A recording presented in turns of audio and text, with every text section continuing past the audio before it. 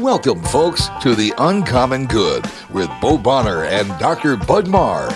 Every week, diving deep into the truth of Catholic social teaching and restoring all things in Christ. This is The Uncommon Good. Bo Bonner and Dr. Bud Marr coming to you from these United States, broadcasted outside the Mercy One KWKY Iowa Catholic Radio Studios. This is The Uncommon Good, and it is wonderful to get to join you. I am Bo Bonner. I'm Dr. Bud Marr.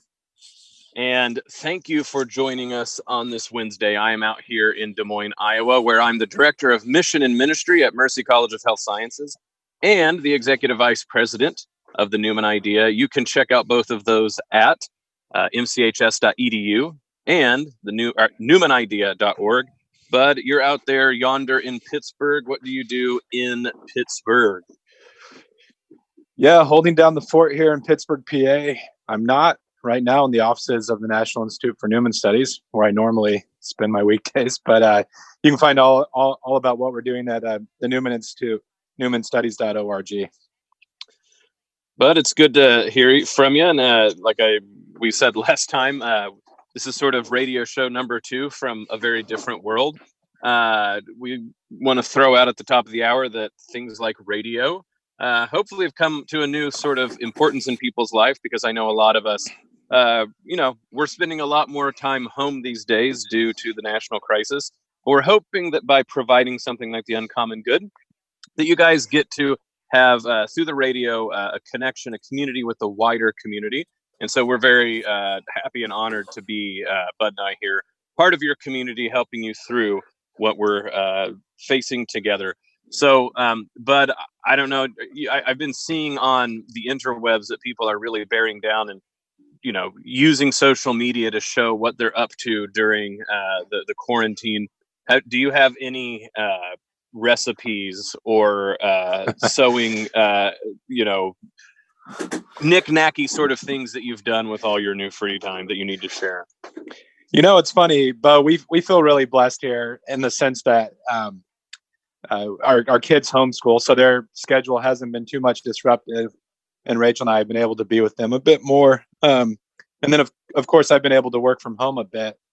But honestly, I don't know about you, but this whole turn of events has me even evaluating. Last week we got into maybe how society is structured in ways that this recent crisis can have us rethink things. I'm like, man, it'd be really nice to have a greenhouse and a garden and some canned goods in the pantry and things like that. So hopefully I'll maintain that motivation after we're in the clear here at some point. Right. Yeah. No, I would suppose that all of the energy my kids currently have could be really used for churning butter. But I don't hardly trust them making toast currently. This is not true. Actually, Stella, our oldest daughter, she's actually getting really good at cooking. But the other ones, I'm not sure what we would end up if they were trying to be, the Bonner version of Amish. But we're getting along. I'm sure a lot of people, think that too. This is new for a lot of people. I will say, being a homeschooler family, they're not around that much more than they used to be. But we make sure to go drive around every so often, just so that we can see something different than the inside of the walls. Well, as a trained theologian, incidents like this always make me a bit nervous, because you do sometimes, especially on social media, see things out there that are a bit unfortunate, where I think those who have a public voice are trying to read the tea leaves, so to speak, too precisely. But I think whenever, of course, we have trials or difficulties, hopefully we can ask, what would God want me to draw out of this? Not, is this the hand of God, or, can I discern exactly why this is happening? But like you said, churning butter, I'd recommend it, folks. Well, nice. Speaking of people who are going to be bringing good out of the darkness of these days, we want to once more praise everybody who is in the medical field. They're the front line of treating people who are facing this disease. And I know here in Iowa, it's been an honor to be a part of Mercy College of Health Science. And even in our small way, although Bud and I have not trained them in any way to actually help people's health, So you should be assured that they're actually good healthcare providers. We have had the chance to teach them medical ethics, servant leadership, and we're very proud of them. So underwriter of our show, Mercy College of Health Sciences, mchs.edu. We've moved to online instruction, but we're going to, of course, be doing instruction coming up in the summer and fall.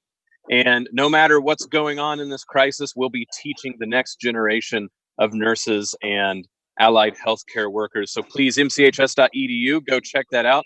And again, thank you, Mercy College, for underwriting our show.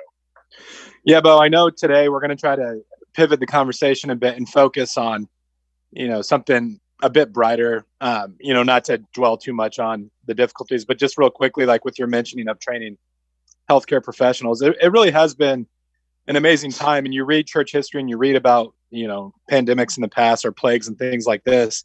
And I have been deeply moved by our medical professionals that are sacrificing here, but also, sad to say, quite a few priests in Italy died basically ministering during their last days to those who are sick. And so, a lot to pray for and people to be grateful for these days.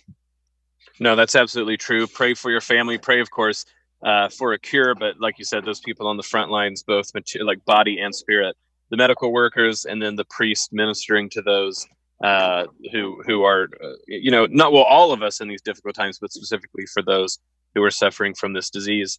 As Bud alluded to, we're going to have on one of my a very longtime friend of mine, Gwyneth Thompson-Briggs, who is an artist. You can actually check out her work at GwynethThompsonBriggs.com. It's Gwyneth like GWYNETH, GwynethThompsonBriggs.com. There's all sorts of things to say about her. She actually had a painting that she had that she did for Pope Emeritus Benedict XVI. So that's on its own absolutely cool. And we're going to talk to her about the importance of sacred art in times like these. So this is the Uncommon Good, Bo Bonner and Dr. Bud Marr. Stick around. We'll be back with Gwyneth Thompson-Briggs right after this. We're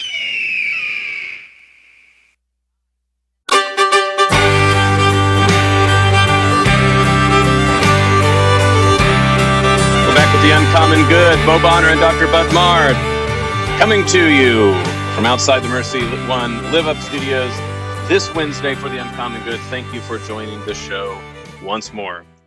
Our guest today is a longtime friend of mine, Gwyneth Thompson-Briggs. I've known Gwyneth because of Our Lady of the Annunciation Monastery down in Clear Creek. And then from then on, we've actually been friends doing just keeping in touch, but also, for instance, doing things like working on a children's book together. That's a whole side project that we'll have to tell everyone about at some other time.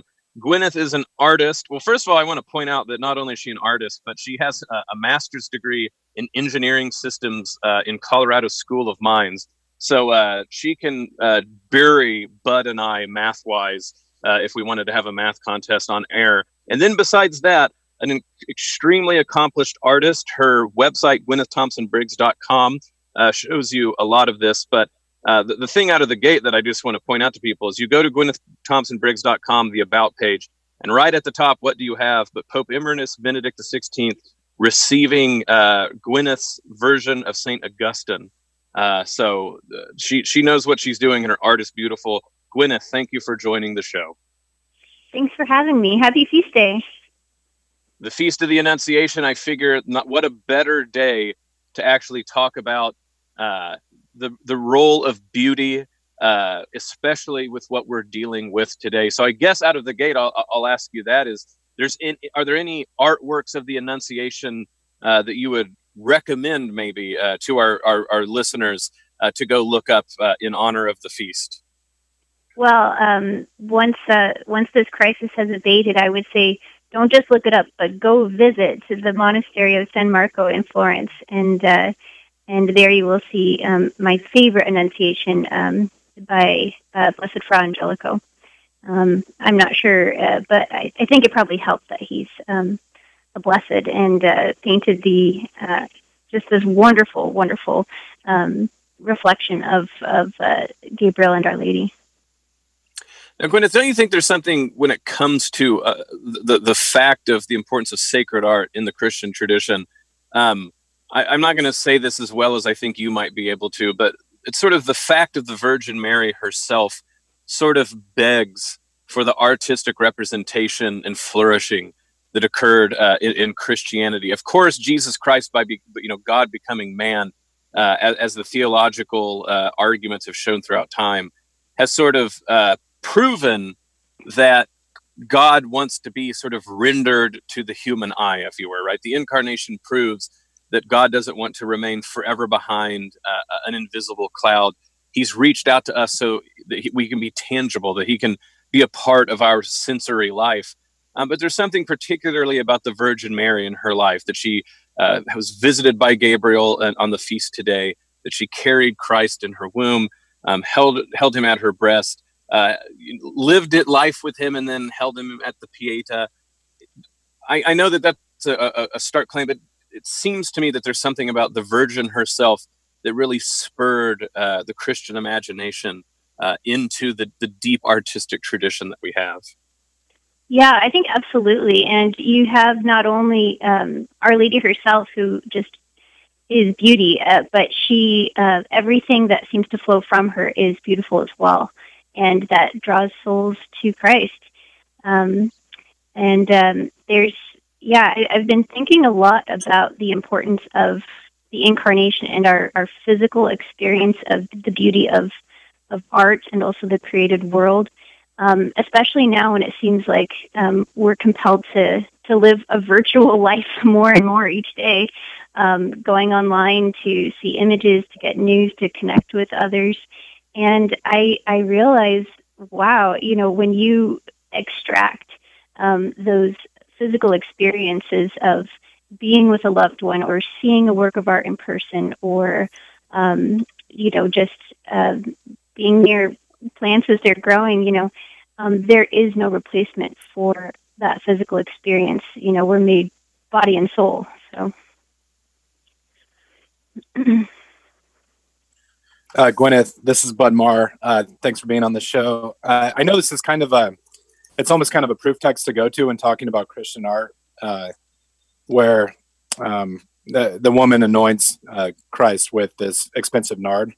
And yes. Judas, of course, says, couldn't this have been sold and the money donated to the poor? And I think Christian theologians have always taken that as a sign that for us, for our communities, there's something to be said about, quote unquote, wasting money on the beautiful and on what needs to be adored. Could you talk some about your own journey as an artist and maybe living in this culture, how you've, I feel like we live in a very hard-nosed, pragmatic culture where, money needs to go to things that really help people, and that's very practical. Just maybe a theology of art and how you've thought about your own vocation as an artist. Yeah, well, I'd say it's interesting because as Bo mentioned, I was an engineer for a while and was very unhappy because that was not my vocation. So I retired.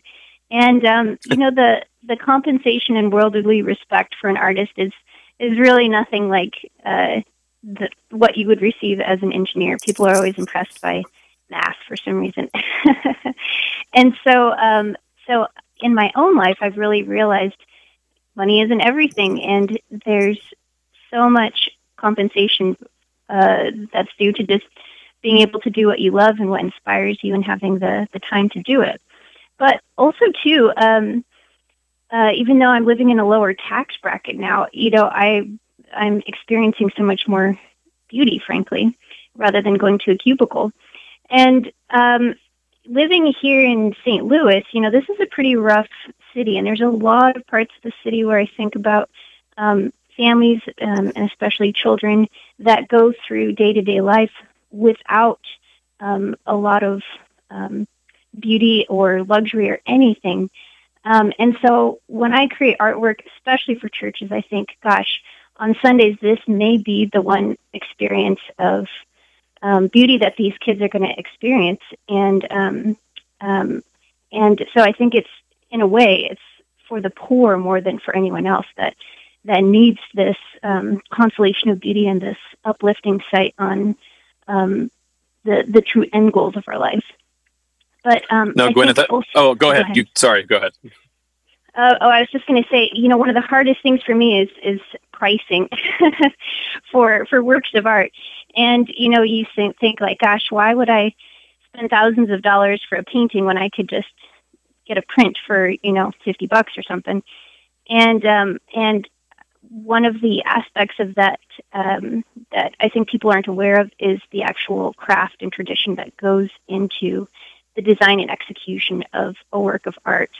And so recently I founded a directory online called the Catholic Artists Directory, .com, and that's a way of really learning about all of the working and living artists today who are trying to cultivate and continue traditions of art that would be lost within a generation or two if they're not passed down.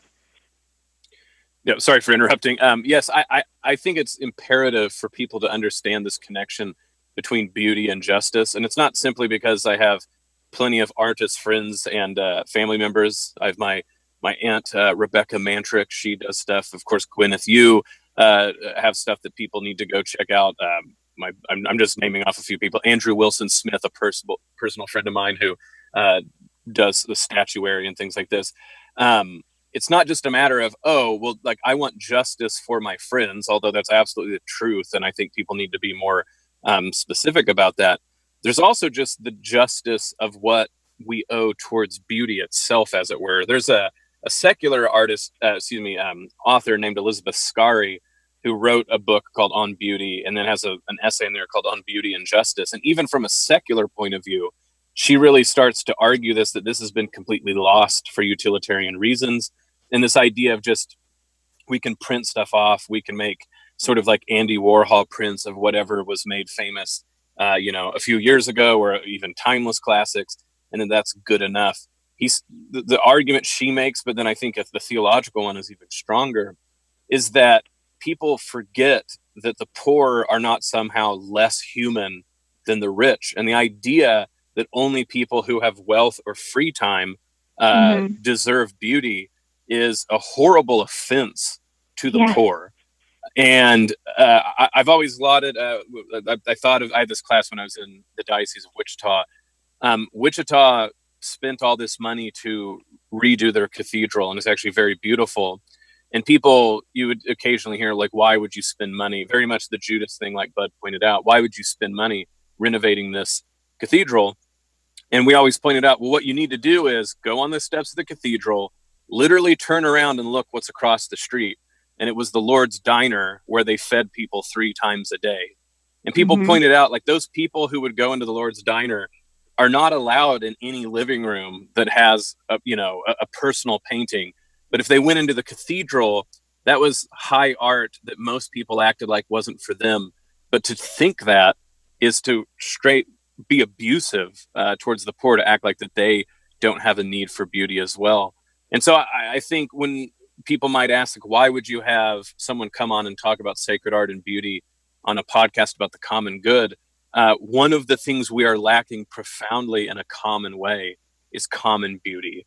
And when you line up cities, when you line up spaces for people based on efficiency or, what's cool or what's hip, as the kids say, what you're really going to miss out on is this public demand for justice of the beautiful, not only for the beauty itself, but specifically for the people who, like you said, don't get beauty anywhere else because we've sort of acted like it's the province of just a few people. Yeah, exactly. And, there's also this strange relationship that I don't fully understand, but I realize it's there between suffering and beauty and sacrifice and beauty. And so it makes sense that you can't just, easily procure something beautiful. Like you either have to make a financial sacrifice to obtain it, or you need to go through a lot of training in order to execute it. And so just like anything worthwhile, there is this sacrifice involved. Gwyneth, I would reiterate Bo's recommendation to our listeners to certainly visit your website, GwynethThompson-Briggs.com. And just being there and looking at some of the paintings, I was really moved by some of these images, but curious as well. I know, that I would say, like, in the Catholic world, it's fair to say that it's been kind of a rough patch in some ways for art, because I think some artists have had a difficult time like transmitting the tradition in a modern context. And modernity, there's elements of the culture and of like artistic assumptions that maybe cut against the grain of our tradition. And you blend a lot of like traditional themes with, well, I'm not sure what, like how you would describe your style of art, but could you talk about the influences on your painting and how you think about the relationship between tradition, but also presenting that in a way that, modern people can grab a hold of? Yeah, absolutely. My formal training was primarily with a school called the Boston School of Art, which maybe the most famous artist one might know from that period would be John Singer Sargent, where it's really all about rendering the beauty of how light hits an object in the natural world. So there's nothing inherently supernatural about that tradition, but that technique then sort of got combined with, I have such a love for works from the Renaissance and the Baroque. There is very little training from that period of art in those techniques. So a lot of my training, I guess, in that area has just been doing a lot of reading from texts and just trying to do my best to do copies from museums. But it's been so difficult to find training, and especially for composing larger works that have multiple figures or supernatural lighting effects. A lot of artists turn to Photoshop almost exclusively and work from photos, but I firmly believe that if you use traditional approaches of studying models from life and actual physical draperies, things like that, you get a much, much different effect. I always think, I might not end up being that good, but at least I can discover a lot of techniques that I can pass on to the next generation of artists at a much younger age, and they can bring the skill level up to a much higher technique. I always think about, in the tradition of sacred music, some of the most wonderful musicians were all steeped in Gregorian chant. And that, I think, is an essential clue that we need to be steeped in the traditional forms of art before we should set about creating anything original or contemporary. So there needs to be a certain level of humility on the part of the artist to sort of go through a very long apprenticeship with other living masters and masters who have died hundreds of years before us.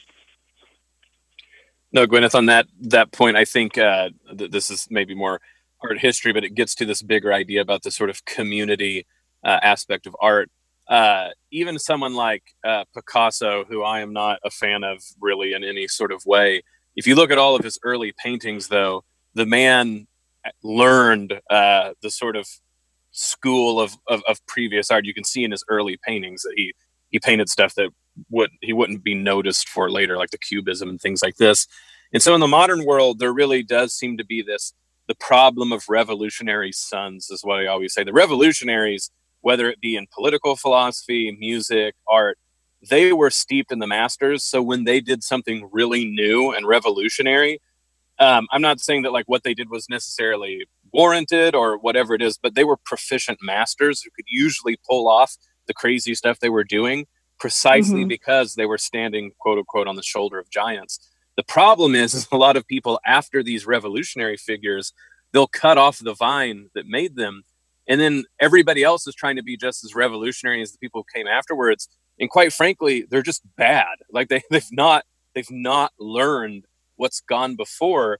And so it's really difficult for them to truly make the thing as revolutionary as they think it is. It just becomes mawkish or childish, or just, all of the things that go wrong, not only with painting and music, but political orders and philosophy.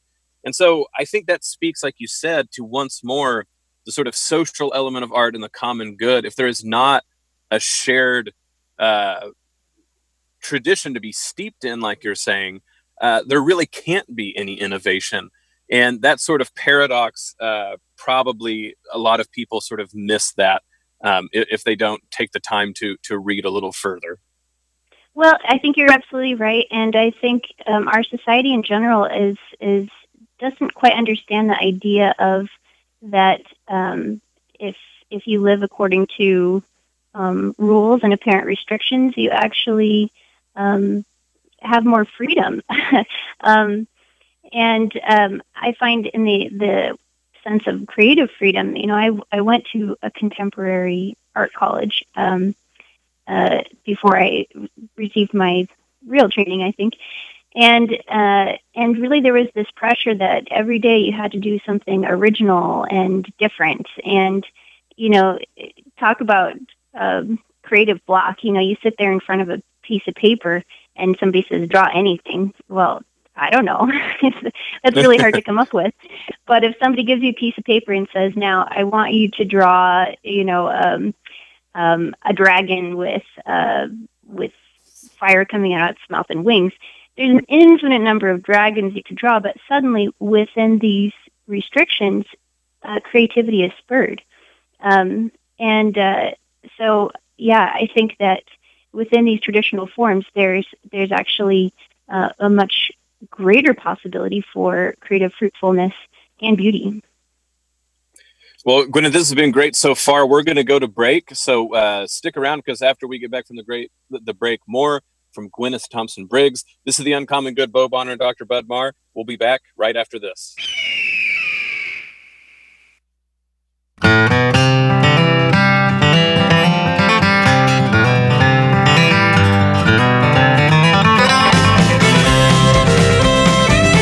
back with the Uncommon Good, Bo Bonner and Dr. Bud Marr. Joining you this Wednesday, broadcasting from outside the Mercy One Iowa Catholic Radio studios.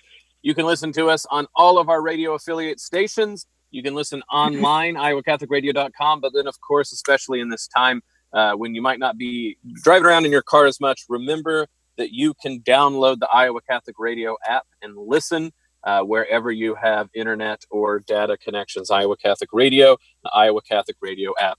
Today on the show, we are talking with my good friend Gwyneth Thompson-Briggs, artist extraordinaire. You can go look at her work at GwynethThompsonBriggs.com. And as I always point out, like, which Gwyneth is it?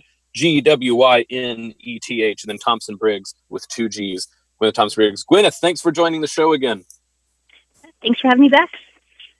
So one of the things we were talking about at the last part before the break was the sort of justice element in beauty, that, for instance, the poor by justice deserve beauty, that it's not just the province of a special few. Since we're all body and soul, we deserve that our souls are stimulated, and art is this wonderful reflection of the incarnational reality of Jesus Christ, because art truly is a place where the physical world and the spiritual world meet.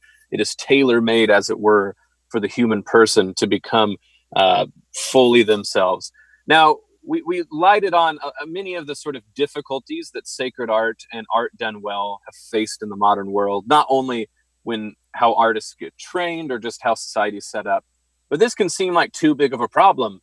Does one of us have to become, the ruler of our nation and in order to, really kickstart patronage of the arts again? Do we have to earn a lot of money in order to be able to, get a revival of art going on? But Gwyneth, I thought you've always done a good job of talking to people about the small, local, particular ways that we can start threading beauty back into our own family life, and that it's going to take certain grassroots elements like this before we can hope for a society that understands the role of art in its public manner. So for the listeners out there, what are ways, if they're feeling compelled by what they're hearing, talking to you today, what are things that they can personally do to start threading this public role of beauty into their own lives? Yeah, well, I think it needs to start with a bit of a meditation on the fact that there's nothing is too good for God, and that we were talking about justice to our fellow man and providing beauty to the least of us, but also in justice to God. He gives us so many blessings. The least we can do is return some of the gifts that He's given us. And I always think about on altars, whenever I see artificial flowers, I think, gosh, what a shame God gave us real flowers and we're giving him these plastic things back. It just seems like that's one of the worst injustices. So, so starting, just with even flowers. I mean, I think no matter what your home altar looks like, you can make it a point to make it symmetrical and tidy and have real candles and have real flowers. And it can become an important place of the center for your family's prayer. And I've been thinking a lot about what to do during Holy Week. I mean, it sounds like for people across the nation, we might not be able to attend the Triduum. And so for all of us, but especially for those of us with small children, how do we make the experience of the Triduum tangible? Have you thought about that with your own family? Yeah, I was going to say I've been worried about that as well, and in many ways, we just this last Sunday sort of tumbled into figuring out what we're going to do. But it's one thing to go, and very grateful to the priests that do things like you said, like live stream and things like this. But there's still something that is missing if that's not done within our own homes. And so, being a Benedictine Oblate, I've thrown in aspects of the office with the monks. We've really battened down the hatches and started doing novenas, particularly to saints. The novena leading up to the Annunciation today, for instance. But I think that if coming up, we're going to have to, like you said, become resourceful about how at our home altars, what are we going to try to do? But I think an easy one is, like you're pointing out, about darkness and light. Most of us have some candles. I know 2020 is the future, but I think all of us have a candle or two. And maybe something with children as simple as turning out all the lights in your house and then lighting the one candle and having everybody, light their candles from the one source. That's really powerful. Of course, if I'm a convert, so I very much remember doing that the first night that I converted on the midnight mass for Easter. But that seems like something that we can all do at our homes, like you say, to make the Triduum Mass tangible. Yeah, and I mean, I've got a couple of toddlers myself, and I'm looking forward to the experience that they'll have when usually on Passion Sunday we cover all of the religious art in our home with veils, and just as they do in the churches, and our home altar is pretty much bare. It's very austere. And then on Holy Thursday, I'd like to make sort of a memorial, our altar of repose, in a little corner of our house somewhere where we can take turns making a bit of a visit. And then, I think especially for small children, that change of, decorating the altar from it being pretty much bare on Easter Sunday is a wonderful surprise. On Good Friday, I might recommend parents have their children color Stations of the Cross and then post them around the house or outside, and then make a family walking from station to station.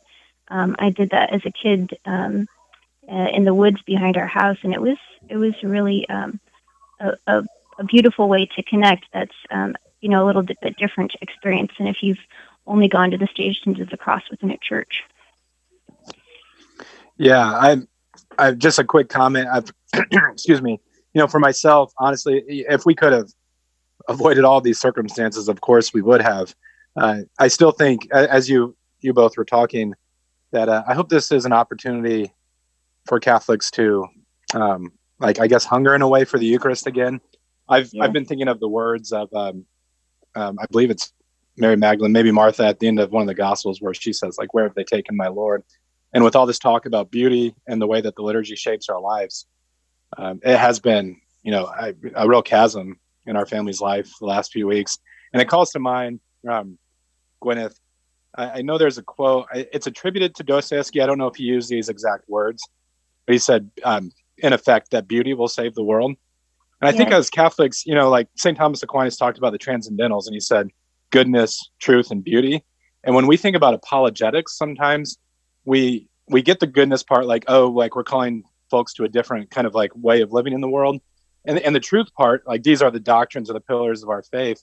But sometimes, I don't know, like in apologetics especially, beauty doesn't enter into it so much. And I guess, you know, you and Bo are friends. I'm less familiar with like your journey of faith. Could you maybe talk some about how beauty even drew you closer to God or deeper into the faith?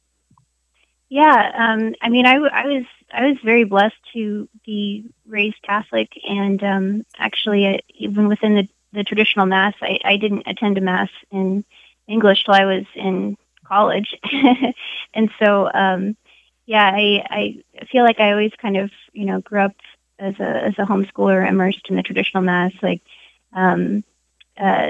looking on society a little bit from the outside and feeling a bit closer through looking at the church throughout history and throughout time. And I've always just felt drawn to things of beauty. And this is something that I've contemplated a lot, you know, in raising my own children, but also meeting my husband. He was very much drawn to the faith through beauty. And so I think that different people seem to be called through different ways to Christ. And for some, it is through logical argument. For others, it's the beauty of charity. But for others, it's this sort of like mystical attraction to authentic beauty. And you know, we think, I know a lot of people are told, oh, in the Middle Ages, we had to have stained glass windows and all of this decoration in the Gothic cathedrals for all of the people who are illiterate. Well, we forget that there's still a lot of illiterate people in churches today, and that's pretty much everyone under the age of 7. So for those young souls that are especially drawn to Christ through beauty, I think we owe it to them, particularly to make our spaces as beautiful as possible, you know, before they even reach that level of being able to rationally enter into the truths of the faith.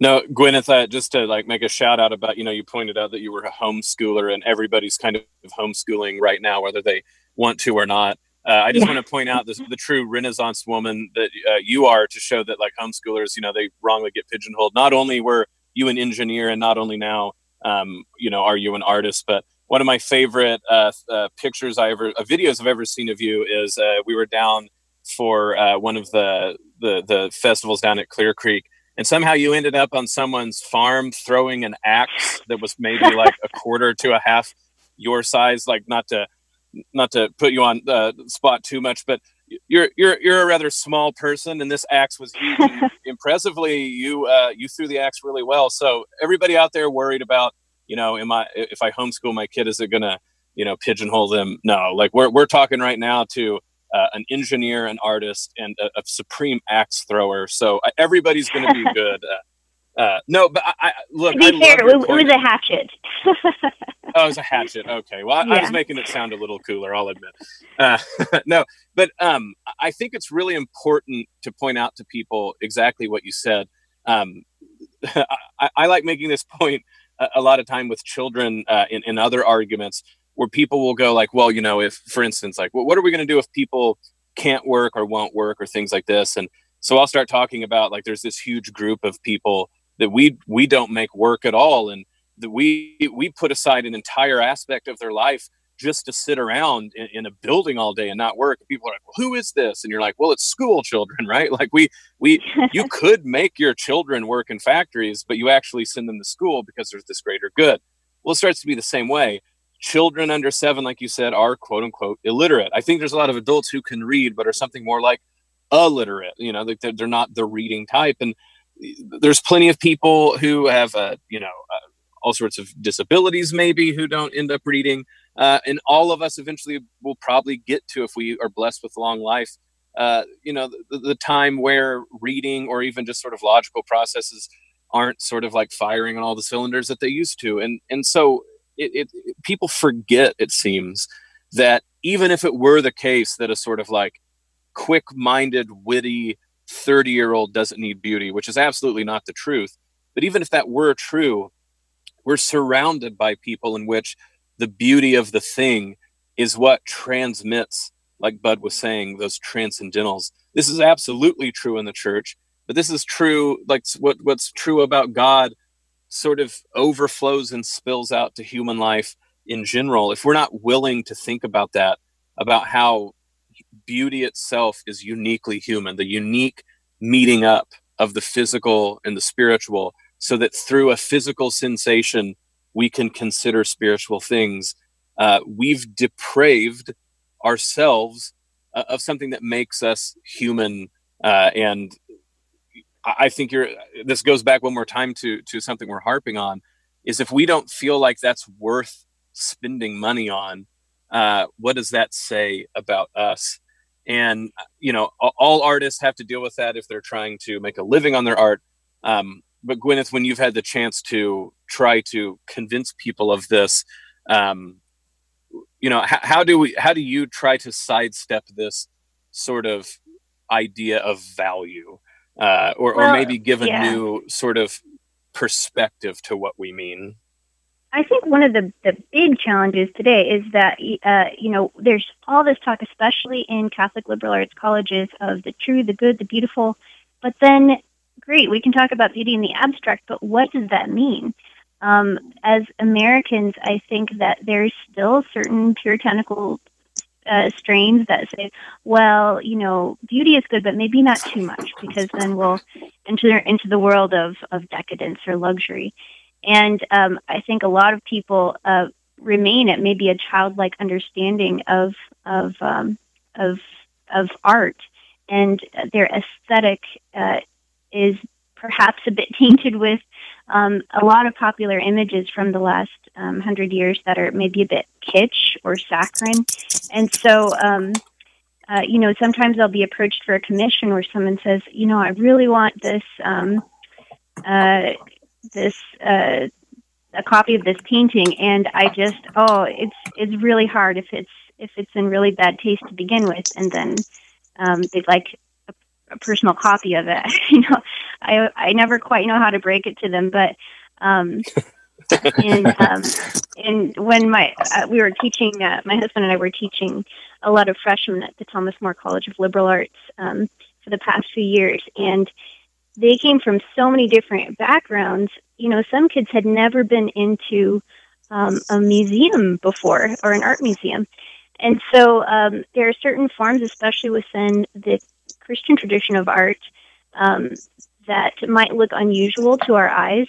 But I think we need to take some risks and give it a chance and say, well, let's look at some Gothic art, or let's look at Mannerist or Baroque, and not have narrow preconceptions of what a picture of Mary or St. Joseph has to look like.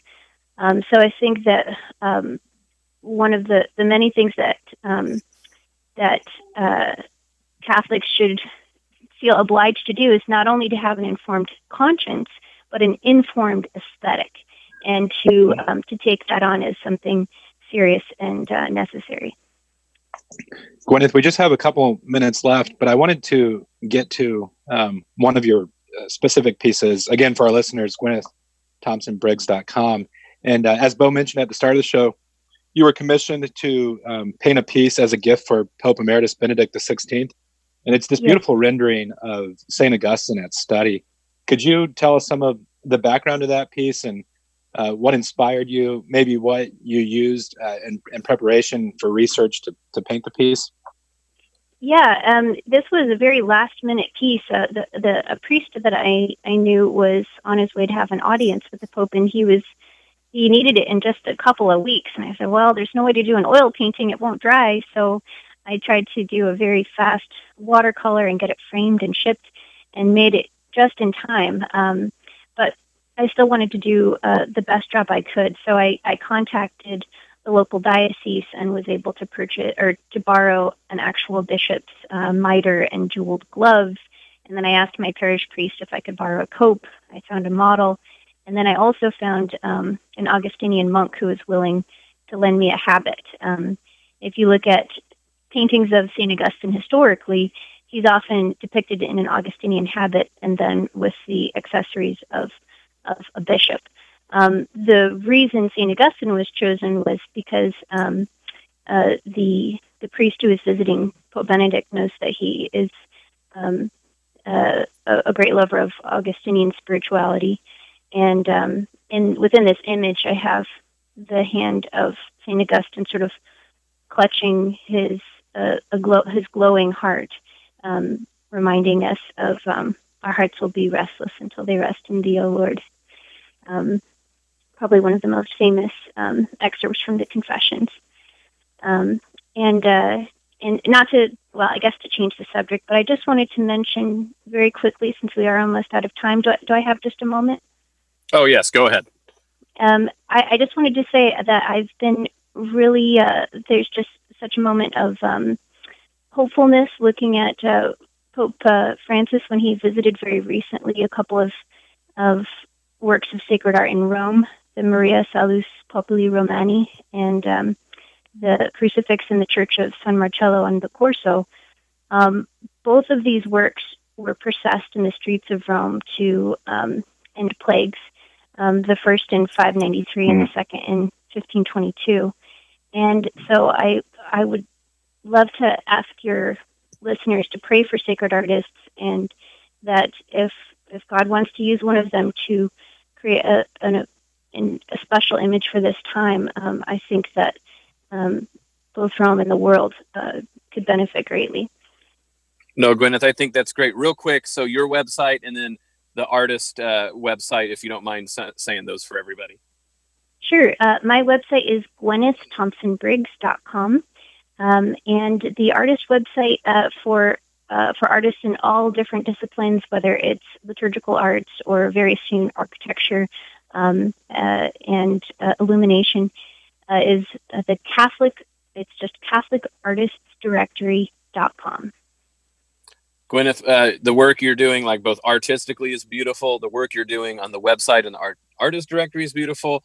And all of this is wonderful, and it's an honor, and it's great to finally have you on the show. And hopefully we'll have you back again. Thank you for coming on the show, Gwyneth. Thank you so much. God bless.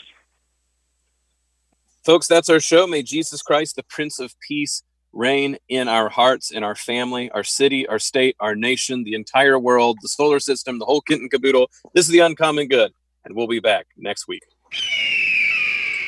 The Uncommon Good with Bo Bonner and Dr. Bud Marr is heard every week on wonderful Catholic stations like this one, and anytime on podcast.